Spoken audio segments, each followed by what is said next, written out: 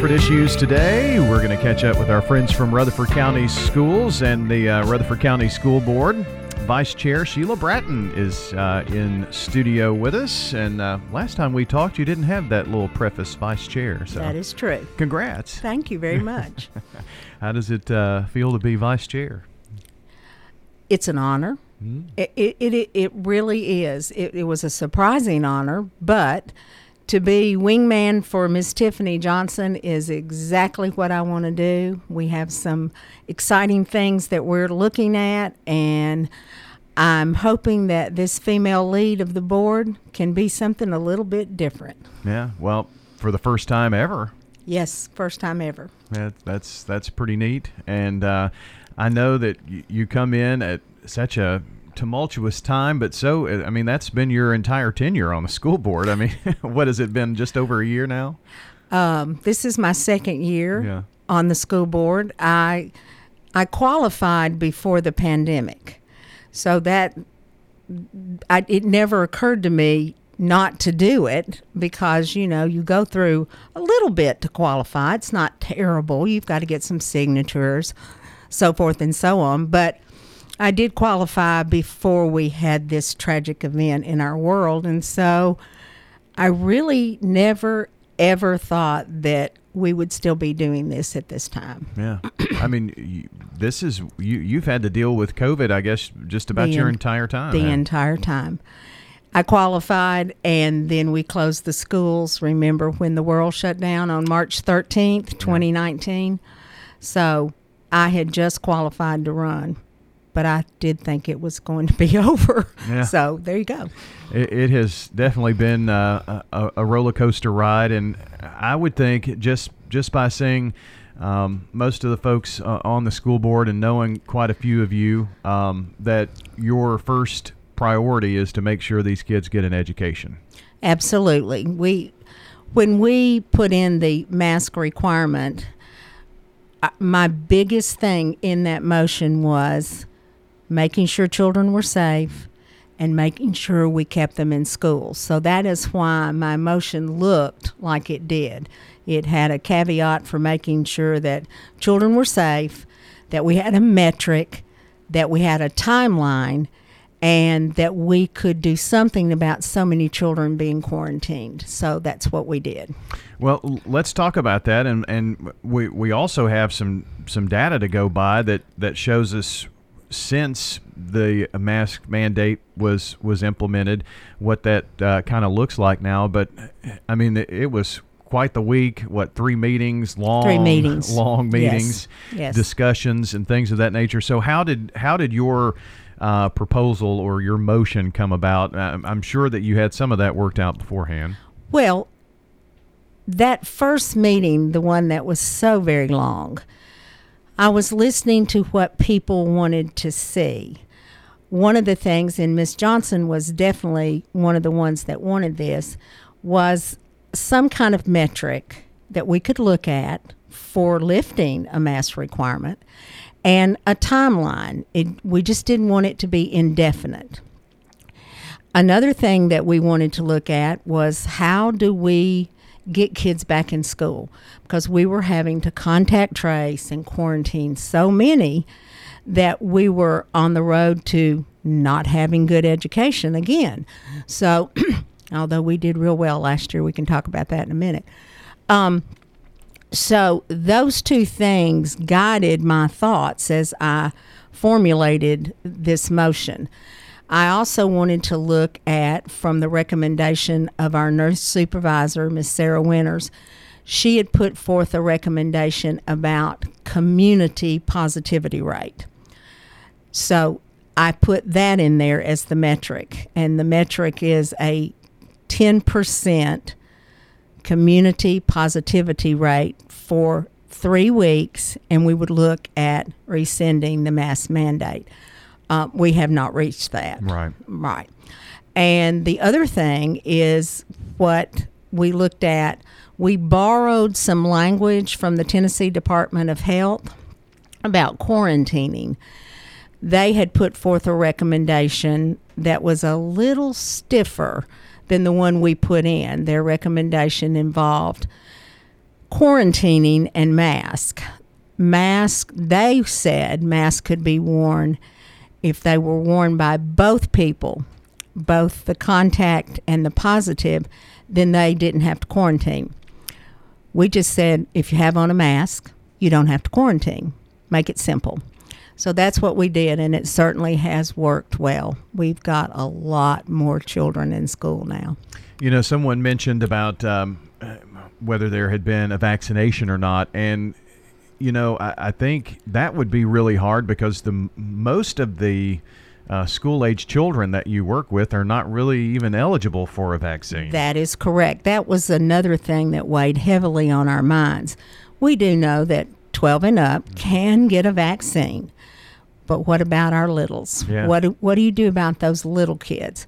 So we went ahead and we did this requirement all the way through the 12th grade, more or less to see where it was going to lead us with these numbers, and the numbers have been so good. We feel very, very enthused about this. Sheila Bratton is joining us from the Rutherford County School Board, Vice Chair, and we're just catching up on what's going on in Rutherford County schools.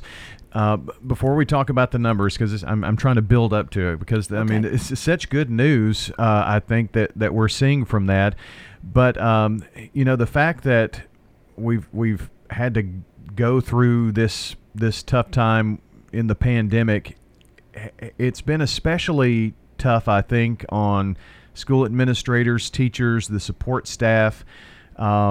Just because of COVID positives within that group, and then you have a staffing shortage on top of already having a staffing shortage. That's exactly right. All districts are suffering from staffing shortages. That's staffing shortages for teachers, staffing shortages for administrators, staffing shortages for cafeteria workers, bus drivers, EAs. We are all experiencing this loss of qualified personnel, and I do think it's because of the pandemic.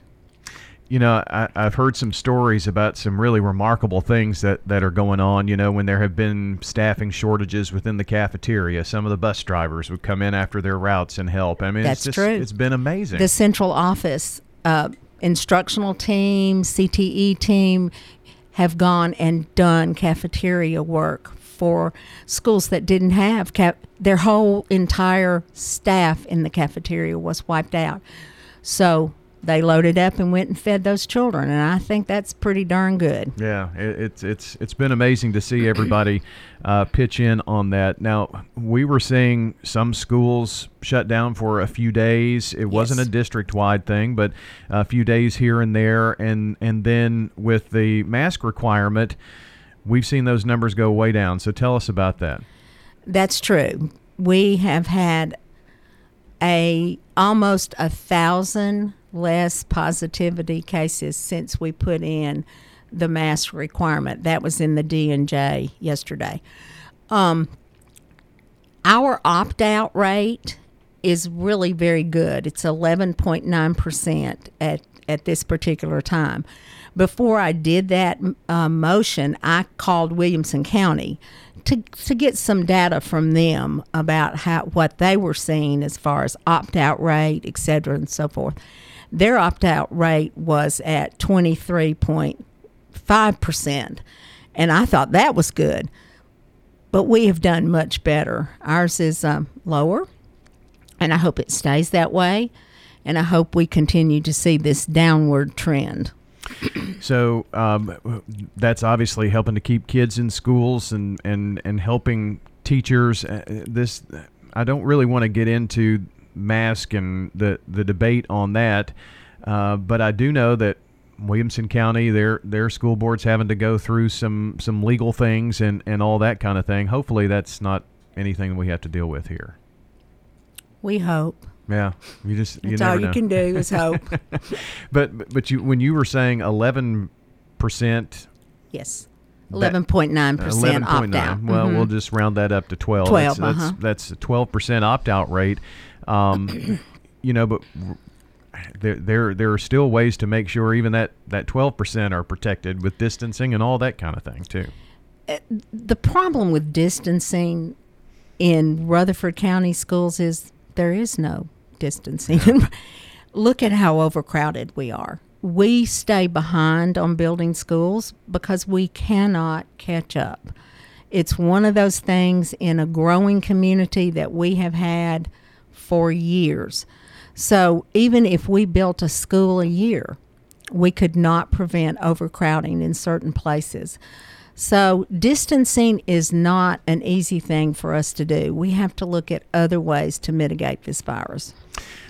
Sheila Bratton with us with the Rutherford County School Board. Speaking of building, I was at Rockvale a few weeks ago for a ball game, and I saw all kinds of heavy equipment at the middle school and elementary school. There are lots of things going on to try to help alleviate some overcrowding situations at existing schools here too. That is correct. Rockvale is one of our ever-growing communities. We have subdivisions going in with some subdivisions going in with over 500 houses. Now, if each one of those households just have 2 children, think about that. We are putting an annex onto Rockvale Elementary, which is going to mimic the annex we put at Rock Springs Elementary a couple of years ago. Beautiful annex, and this is going to help with Rockvale Elementary. The middle school, which was built when I actually was a middle school coordinator at the county, is one that can have some additional classrooms put on the ends of the wings. So we are putting additional classrooms at Rockvale Middle.